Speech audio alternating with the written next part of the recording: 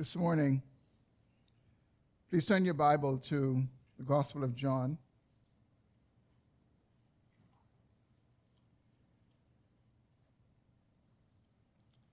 And we're going to be reading verses 17 through 27. But our attention this morning will be focused on just two of those verses, verses 25 and 26.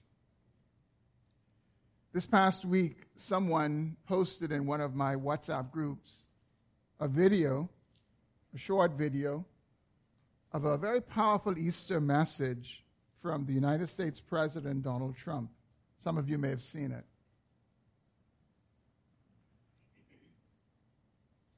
For those of you who have not seen it, though, I want to read the message that he shared. It's quite short. My fellow Americans, at this holy time of the year, families across our nation gather in homes, churches, and synagogues to light candles and to praise God. During the sacred holiday of Passover, Jewish families around the world give thanks to God for liberating the Jewish people from bondage in Egypt and for delivering them to the promised land of Israel. For Christians, we remember the suffering and death of Jesus, of God's only Son, and his glorious resurrection on the third day. On Easter Sunday, we proclaim with joy, Christ is risen. Both of these sacred celebrations remind us that God's love redeems the world. Almost 3,000 years ago, the prophet Isaiah wrote, "Darkness covers the earth, but the Lord rises upon you, and his glory appears over you. For the Lord will be your everlasting light." In America, we look to the light of God to guide our steps. We trust in the power of the Almighty for wisdom and strength. And we praise our Heavenly Father for the blessings of freedom and the gift of eternal life. Happy Passover. Happy Easter. Thank you. God bless you. And God bless America. If you haven't seen the video, I encourage you to try to find it on YouTube and watch it. It's a very moving video. And for me, what struck me about it was you almost have to pinch yourself that you're hearing the President of the United States at any point in history bringing such an address to his nation, but in particular in this time in which we live, where there is increasing political correctness and an increasing denial of God and the design that he has given to us as human beings, in particular in the area of human sexuality. And to see the President of the United States openly and unashamedly proclaiming truths, unchanging truths of the Judeo-Christian faith. That's the first thing that struck me about the video. The second thing that struck me about the video was the picture that was shown when President Trump talked about Easter. When he said these words, he said, "On Easter Sunday, we proclaim with joy, Christ is risen."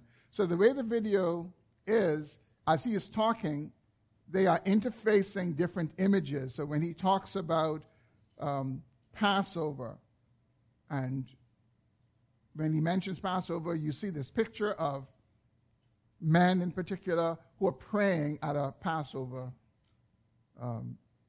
celebration. When he talks about the children of Israel being delivered out of Egyptian bondage into the promised land, there's a picture of men standing holding an oversized replica of the 2 scrolls of the 10 Commandments which God gave to the children of Israel when they entered the promised land. And then when he talks about the crucifixion, you see this cross scene. But what was interesting to me, what struck me, was when he mentioned on Easter Sunday, we proclaim with joy, Christ is risen. The picture that was shown was a picture of Easter eggs. It just struck me. Christ is risen, and you see this picture of Easter eggs, chocolate Easter eggs, nicely wrapped. And I'm thinking, who put the video together? That when it comes to this, as someone has said, the hinge on which the Christian faith swings, the resurrection of Jesus, because if Jesus was not raised from the dead, we're wasting our time this morning. If Jesus were not raised from the dead, all of this is in vain. Because it means he is still dead. And if he is still dead, we should have no hope beyond our own death. And so I was struck by the fact that the significance of the resurrection was obviously missed on the person who put that video together. And the impression that you could get is that, yes, the children of Israel were delivered out of Egypt, and they celebrated and continue to celebrate Passover, and they have the Ten Commandments, and yes, Christ was crucified on a cross. No one who halfway knows history will try to deny that fact, that there was a man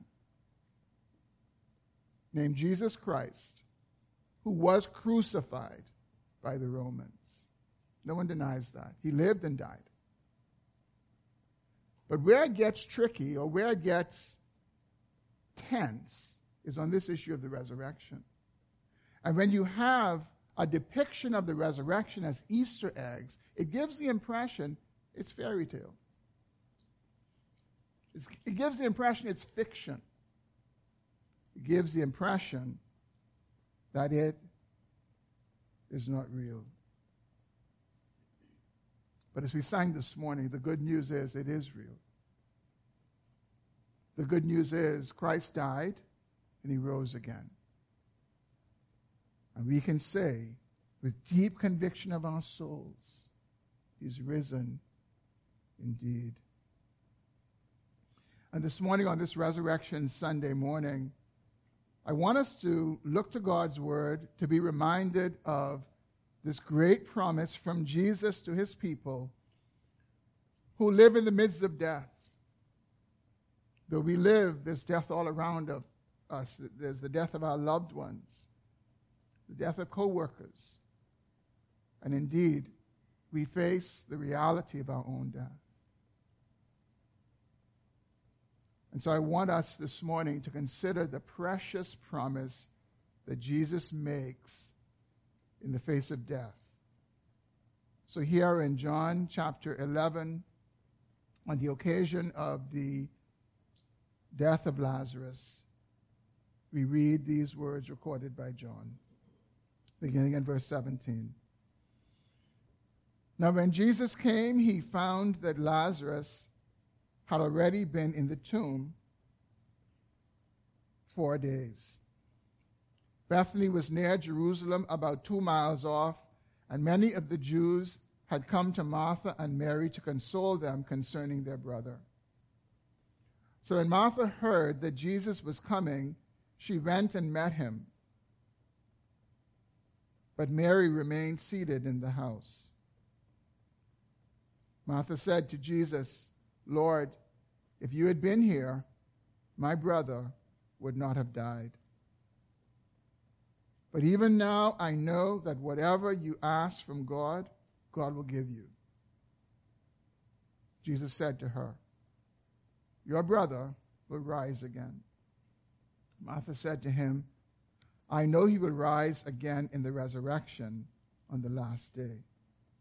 Jesus said to her, I am the resurrection and the life. Whoever believes in me, though he die, yet shall he live. And everyone who lives and believes in me shall never die. Do you believe this? She said to him, "Yes, Lord. I believe that you are the Christ, the Son of God, who is coming into the world." Would you pray with me? Father, we are grateful this morning that we can gather in this place. We thank you for the reality of the resurrection. And Lord, I pray this morning that as we consider these words of the Lord Jesus to Martha in the face of the death of her brother, you would cause us to hear them in the face of death that is all around us. We pray, Lord, that you would cause us to believe the truth of the resurrection. We pray that you would give us all hearts to believe and to believe to the depths of our soul. We ask these things in Jesus' name.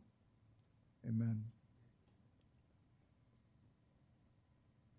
The two verses that we are considering this morning, as you've already seen, were spoken by Jesus on the occasion of the death of his friend Lazarus.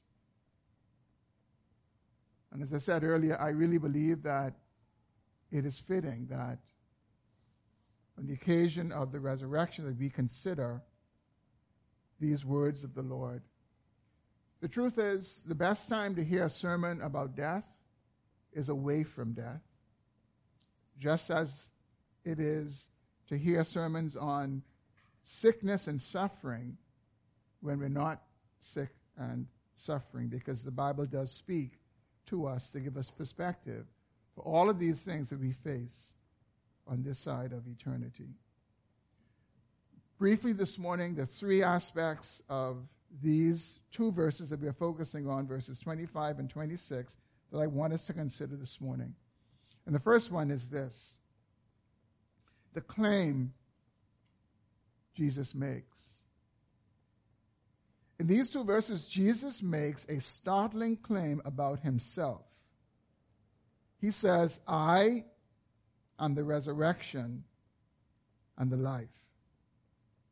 Jesus makes this startling claim some 4 days after the death of Lazarus. Lazarus is in the grave, he's in the tomb, and by this time his body will be decaying. And Jesus says to his sister Martha, "I am the resurrection and the life."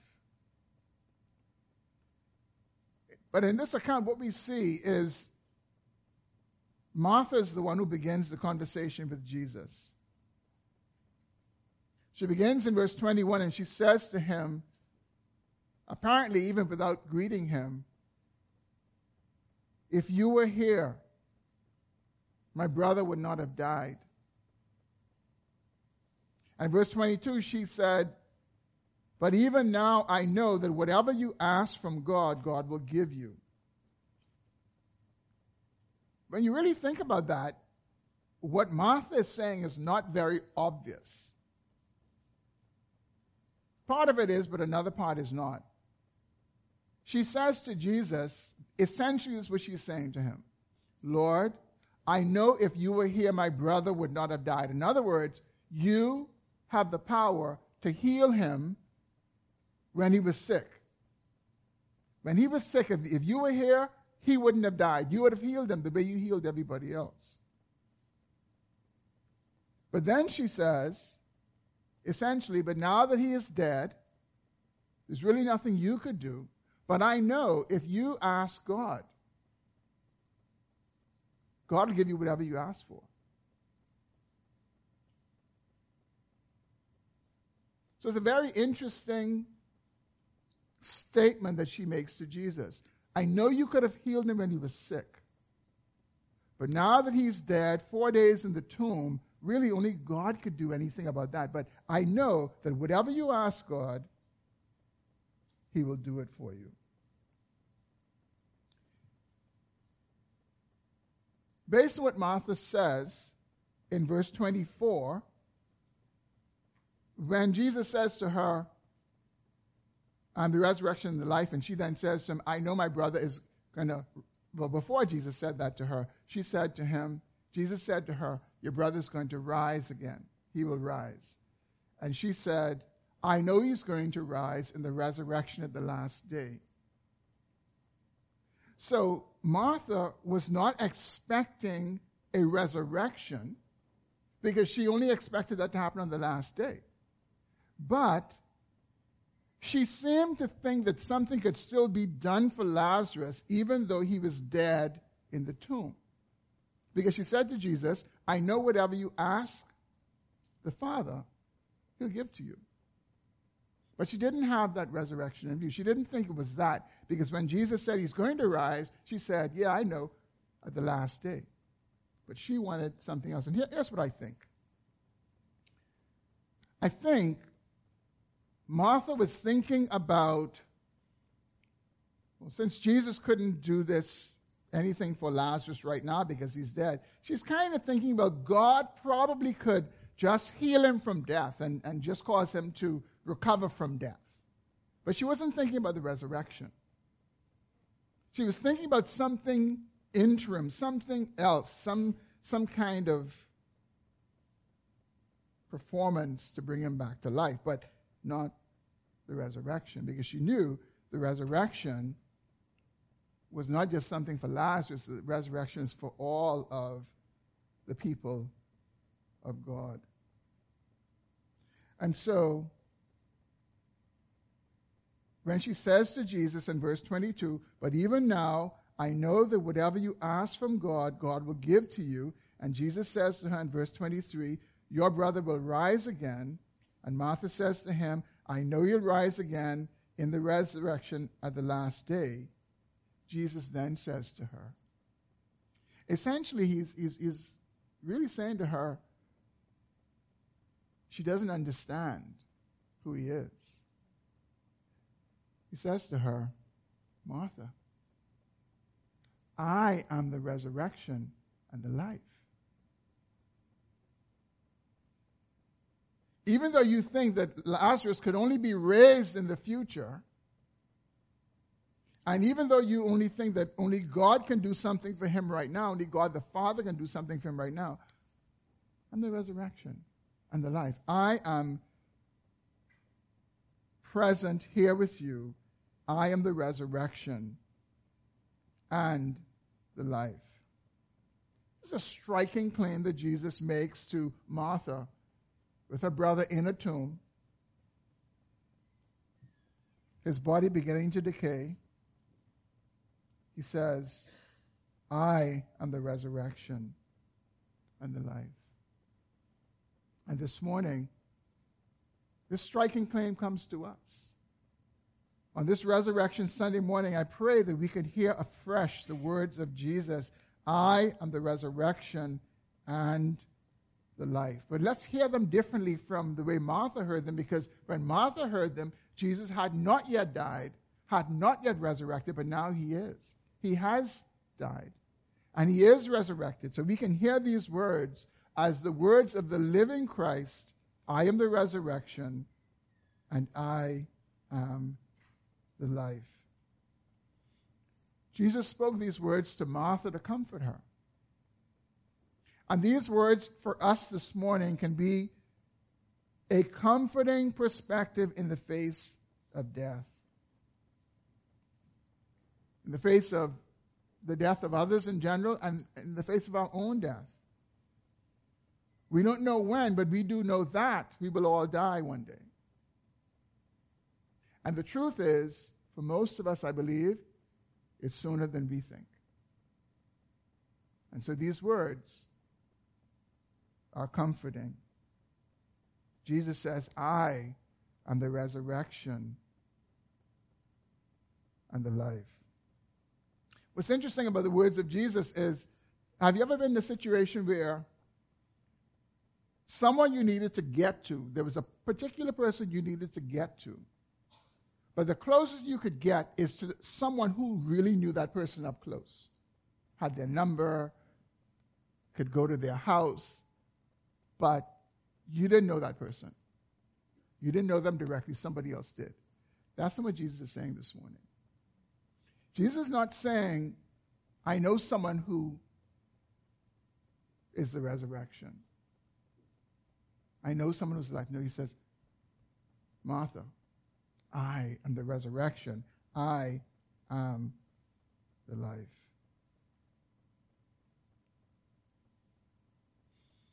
I think it's important to note that Jesus does not make an empty claim. He doesn't make an empty claim about himself, because Scripture records that a little later in this same chapter, Jesus goes and he calls Lazarus forth from the grave. After he had been dead for some 4 days, proving that this was not just some person who was in a coma or something, but a true raising up from death. John tells us in verse 43, which we didn't read, but John tells us that Jesus went to the tomb of Lazarus and cried out with a loud voice, Lazarus, come forth. And Lazarus came out with his hands and his feet bound with linen strips, his face wrapped with a cloth. Think about that. As I thought about this, I thought, how did he get out? And if you see how they prepare the bodies, I mean, you're wrapped up. Those linen strips wrap you tight into like one piece. How did he get out? He got out because the master called him out. He didn't just walk out of there. The master called him out of the tomb. I heard someone say, if Jesus had gone to the tomb and simply said, come out, the whole grave would have come out. But he said, Lazarus, come out. And the reason the whole grave would have come out is because he's the resurrection.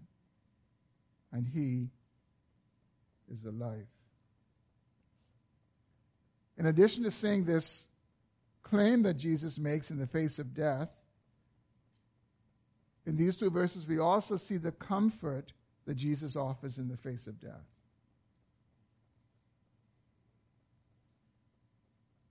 Jesus offers an enduring comfort in these few words. Here's the comfort that he offers.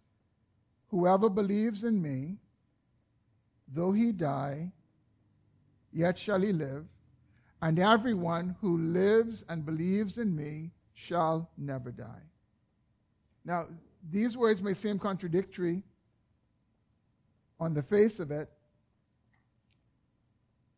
and you may ask, well, how can Jesus first acknowledge that people who believe in him, die, and then go on to say everyone who lives and believes in him will never die? I mean, in particular, to Martha, whose brother has died, whose brother did believe in Jesus. It's almost as if Martha could have objected and said, well, Lord, Lazarus believed in you, and he's dead. But Martha doesn't object because she's not hearing Jesus just on a surface level. She understands what Jesus is saying to her. And so here's the comfort that Jesus offers, which I'll paraphrase. Those who believe in me, even though they die physically and their bodies return to the dust, they themselves never die, because I gave them eternal life, and they believed in me. I am the resurrection and the life, and in the end I will raise their dead bodies to the newness of life. So Jesus is making this distinction, obviously, between the physical body that we live in and the persons, the spirits that we are who live in them. And he's saying to us, though your physical body will die, you will not die, because I've given you eternal life.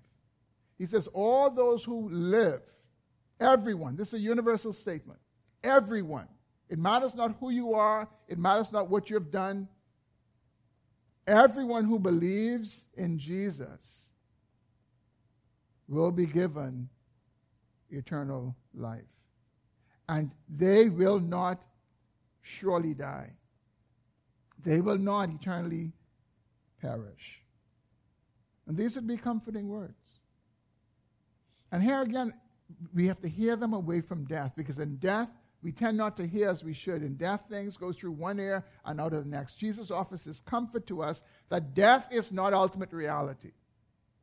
Death is a reality. And death is hard and death is painful, but it's not ultimate reality. Ultimate reality is this: those who believe in Jesus will never die in an ultimate sense. Why? Because God has given them eternal life.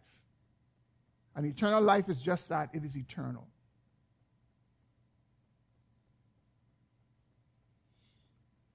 And so these are to be comforting words.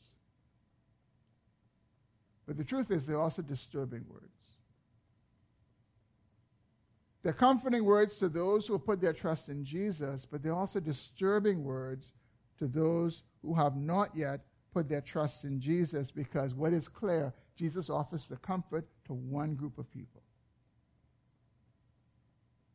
those who believe in him. Those are the only ones who can draw comfort from these verses.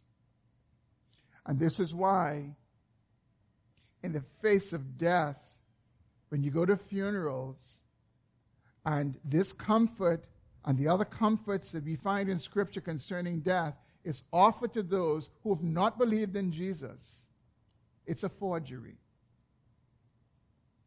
It's a fake. It's a false hope. It is not something that will truly be realized. And so though these words are comforting to the believer, they are very disturbing to the one who doesn't believe. Jesus doesn't offer to those on every single road where people say, well, all roads lead to Jesus. No, that's not true. There's only one road. There's only one way. Jesus doesn't offer it to those who believe in whatever. He says, those who believe in me.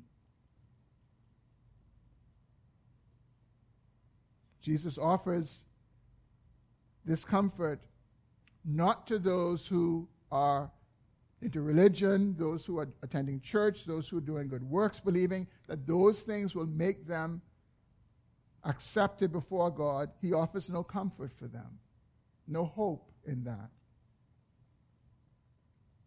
He says it's for those who believe in him. And the reality is that although Jesus does not delve into the future of those who do not believe in him, the witness of Scripture elsewhere makes it very clear that instead of enjoying eternal life with God in the new heavens and in the new earth, those who do not believe in Jesus will suffer eternal damnation and separation from God in hell. They will be raised, but it's not a resurrection of life. What the Bible says is they are raised to the resurrection of damnation. They're raised to the resurrection of condemnation, separation from God, and eternal punishment and torment in hell. And so to those of us who believe in Jesus this morning, those of us who belong to him, this is our comforting assurance. We have a comforting assurance that whenever death comes, however death comes, that's not the end for us. There's a more glorious hope that awaits us than anything we could ever have experienced or imagined in this life. And again, to everybody else, these words should be disturbing. And third and finally,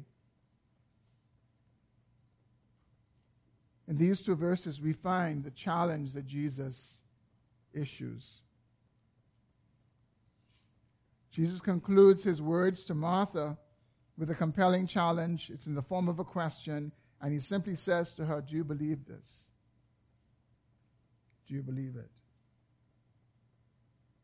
Now, do you understand it? Do you believe it? In the face of death, her brother laying in a tomb, decaying,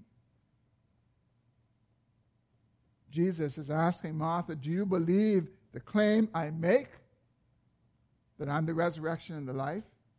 Do you believe the comfort that I offer, that those who believe in me, they will not eternally die?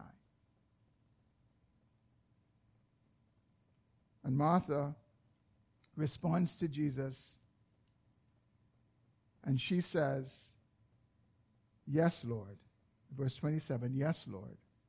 I believe that you are the Christ, the Son of the living God, who is coming into the world. Martha believed.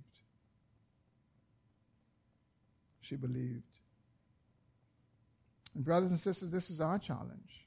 This is our challenge as well. Our challenge is, in the face of death, to believe that Jesus is indeed the Son of God who has come into the world. And his claim that he is the resurrection and he is the life is a true claim. And his comfort that those who believe in him will never die is a real comfort. It's not a false hope that he holds out. It is a real comfort that we can have. And that comfort should be solidified for us this morning as we contemplate the reality that Christ himself experienced death and then was raised again with a new body, with a resurrected body. A body that was different from the one that went in the ground. The one that went in the ground you could kill. You could exterminate that body, but not the one that came out of the grave. He said, I am he who was dead, and now I am alive, and behold, I'm alive forevermore. That's what Jesus promises to us. Scripture says that Jesus is the first born among many brothers.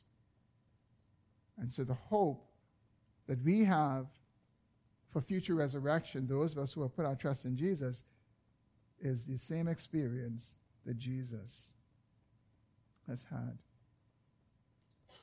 And so the question this morning is, do you believe the claim that Jesus makes, that he's the resurrection and the life? Do you believe the comfort that he offers? That we who believe in him, though we die physically, we ourselves will never die because we put our faith in him and we have received eternal life. And at the end of this life, on the last day, there will be a resurrection and we will be raised in the resurrection of life. In your heart of hearts this morning, do you believe this?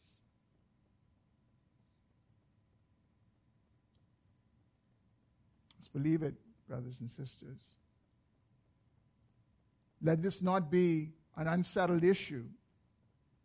Should death come to us, and we have time to see it coming on a deathbed, let us not on our deathbed be trying to settle the issue about what's going to happen to us. By the grace of God, may we settle this now, that we have eternal life. And death is not the end for us who have trusted in Christ. It is really the beginning.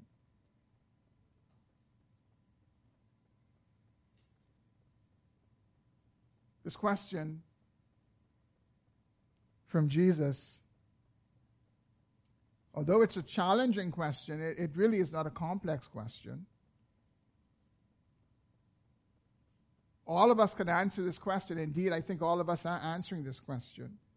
Somewhere in our hearts we're answering this question. And Jesus says, do you believe this? I think the first and obvious way for those of us who have trusted in Christ is, yes, Lord, I believe that. Like Martha, I believe that.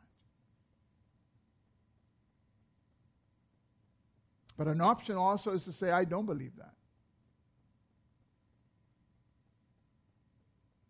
Or maybe it could be, I'm really not sure. It may even be, and I really would want to believe that, but I'm not sure. I have no doubt that there would probably be some this morning who would say, I believe that, but you don't truly believe that. You don't truly believe it. You believe it in a kind of mental assent. You believe it in kind of a way where, yeah, you've read it, you've heard it, you've probably studied it in religious knowledge, but you don't believe it to the depths of your soul. And the reason I can say this morning that there would be some who fall in this category is that what we believe as a matter of conviction, we stake our lives upon. It's evident in our lives that we believe it.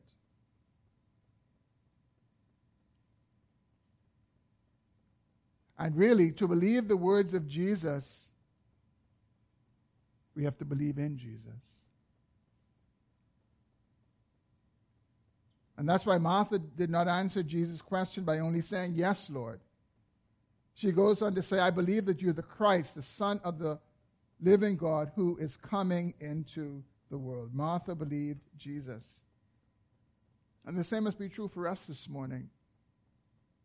In order for us to truly believe the words of Jesus, that he is the resurrection and that he is the life, and that all those who believe in him, they will never die, for us to believe those words of Jesus, we have to believe in Jesus. But don't fool yourself this morning in saying, "I believe that."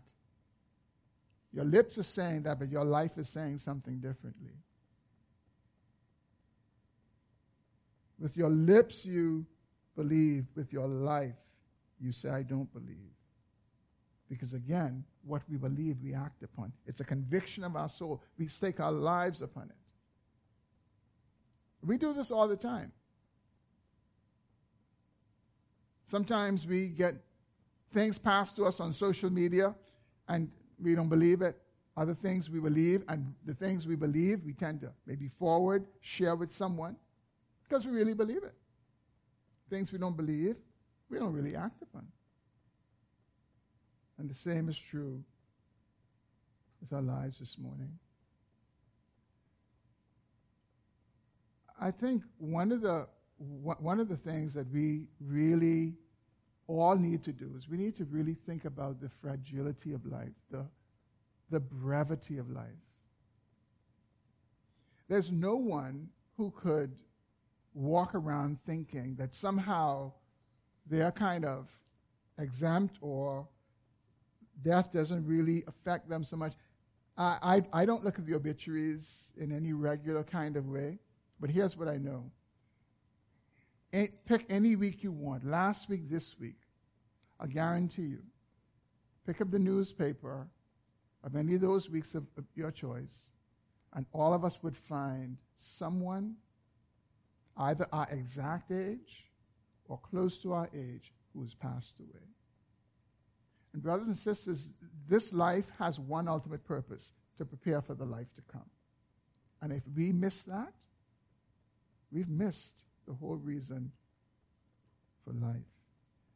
And so this issue of death and what is going to happen to us beyond death is something that really merits our deep consideration. We need to give time to it. We need to give attention to it, because we will all die unless the Lord returns sooner.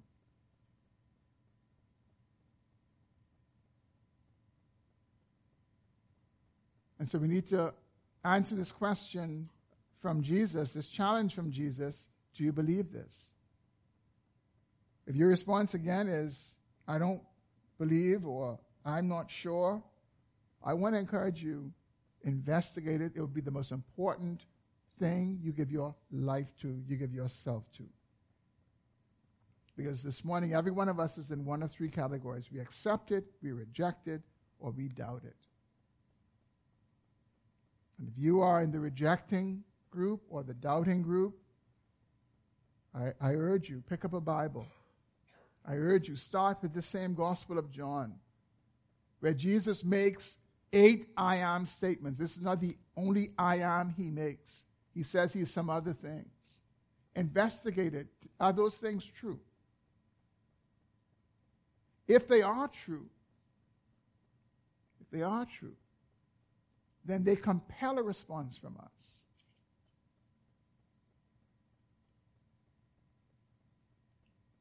They compel a response from us. And so I just encourage us this morning to take very soberly, very seriously this reality of death in the midst of life.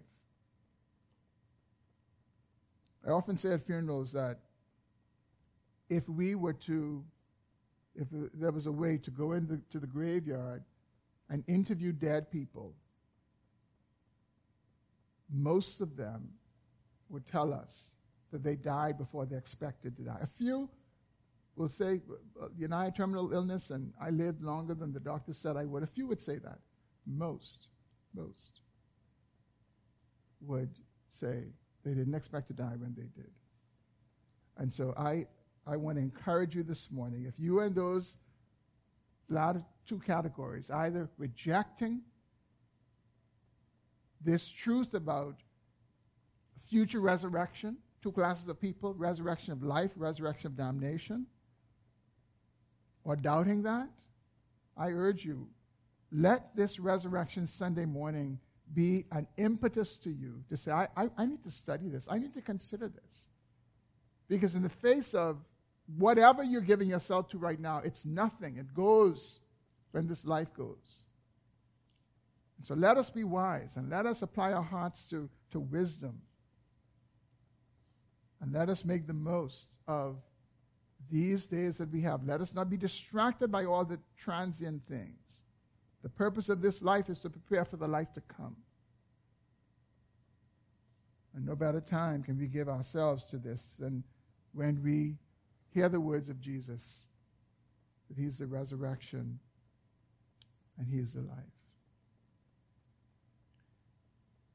The good news of the gospel that we have come to believe is that Jesus indeed lived, and he lived the perfect life, and he pleased God in every single way. And then he went to the cross. He died the death of a criminal. Obviously, if he lived the perfect life, he was going to the cross not for his own sins. He was going to the cross for the sins of sinners. And there became a substitute for all those who would put their faith and their trust in him. And on the cross, Jesus bore every single sin for his people so that they may be forgiven. And friends, because God is a just God, sin is going to be punished in one of two places. Sin will be punished on the back of Jesus on the cross, or will be punished on our own backs in hell. But it will be punished. Those who put their trust in Jesus essentially take the sin off of their backs and they put it on Jesus. And God takes the righteousness of Jesus and he puts it on them. And those still within ourselves, in and of ourselves, we are unholy and unrighteous in God's sight. God considers us righteous because of the perfect righteousness of Jesus Christ. And all those who believe that have eternal life. Have eternal life. You believe that? It connects with when we believe that, we also believe some other things. We begin to see sin as it is.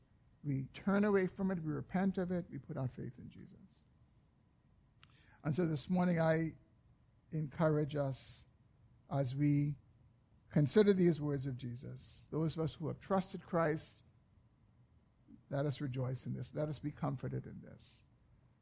Let us sing, "O happy day," because it is a happy day that our sins have been washed away, and whether we live or we die, we are the Lord's. And for the rest of us who've not yet put that to rest and put our trust in Jesus, I encourage you, hear the gospel, obey the gospel, repent, turn from sin, trust in Christ. He promises that he will not turn away anyone who trusts in him.